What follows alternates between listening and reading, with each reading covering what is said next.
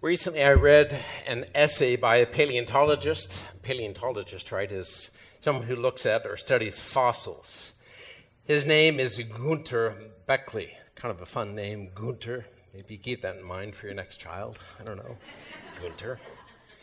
You know, maybe you learned this stuff in school. I certainly didn't. Now, some is new. But he listed fascinating occurrences and studies. You know, for example, he said the fossil record that we have spans 3 billion years, from early Earth up to the frozen mammoths of the last ice age. Now, of course, one of the enormous figures in biology and evolution is Charles Darwin from the 19th century, that evolutionary biologist, who developed his theory of natural selection and evolution. He said that essential to this theory of evolution is what's called gradualism. Like the name suggests, gradualism, it means that all transitional changes in the history of life on Earth occur through small changes that accumulate over long, vast periods of time. Sudden changes would indicate something else is at work than evolution, than nature. 6 times in his great work on the origin of species, Darwin wrote that nature does not make a jump.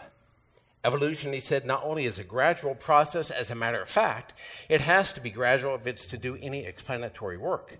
If it's good as a theory, well, it's only good if nature gradually evolves. If there's something unexpected, then it's an indication that this theory is not viable. Now, what's fascinating, according to Gunter, is that the fossil records document past ecosystems, often very different from today, and with much change over time, with numerous new organisms and their distinct body forms abruptly appearing and disappearing over the eons.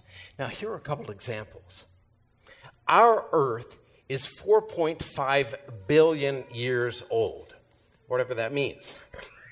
4.5 billion years old. But life couldn't arise until the end of what's called late heavy bombardment. I never heard that before. It's kind of cool. Late heavy bombardment. That refers to when the Earth was hit by numerous immense meteorite impacts, which evaporated all the Earth's oceans several times. Life couldn't arise until after that time. Bombardment ended 3.8 billion years ago, and we had life by 3.77 billion years ago. Complex cellular life popped into existence right when conditions first allowed for it, as if it was planted there by the Creator. It didn't slowly emerge like Darwin's theory would predict. The most famous example, maybe you've heard of it, is called the Cambrian explosion.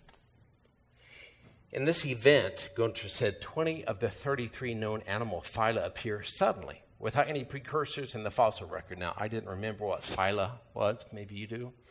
20 of the 33. So phyla are the highest groupings in animal classification, with body forms distinctly different from one another. Like a spider is different from a squid, which is different from a mammal. Right? 20 of the 33 forms appear immediately.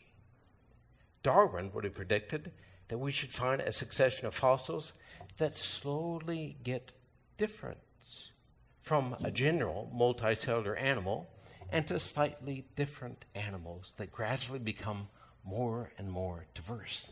So what do we see? All the big differences appearing all at once. Only later are there fossil records of diversification. That looks very much like a creative act. And lastly, I learned this most amazing thing from another scientist. I'll see if I can communicate it accurately. It's just a relatively recent discovery on a molecular level. So this scientist believes in microevolution, small changes in a species. Fine. He's skeptical about chemical evolution, like there was a big soup of chemicals and we all emerged from that. He says it doesn't seem that that is a fitting theory. Now, here's the deal.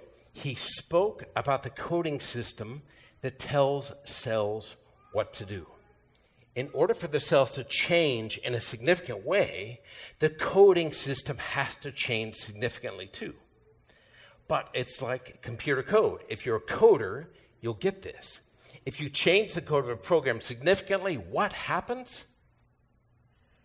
It does not work. The program won't work. It's the same thing for the coding system for cells. Long before you would get a new protein structure, you would destroy its functioning, begin to change the program, begin to change your favorite video game slowly. And what's going to happen to your video game? You're not going to be happy with it. Science says in so many ways, there is a creator. He intervenes. We have record of it. Friends, given all this, let's just simply ask, does walking on water seem impossible for the creator of this earth of ours to do? Is that more miraculous than the way life emerged and reemerged and continues in me and you? In those times in which God seems distant, does that really mean he's not thinking of you? Maybe whispering to you and intervening in your life as you traverse the rough waters in this world?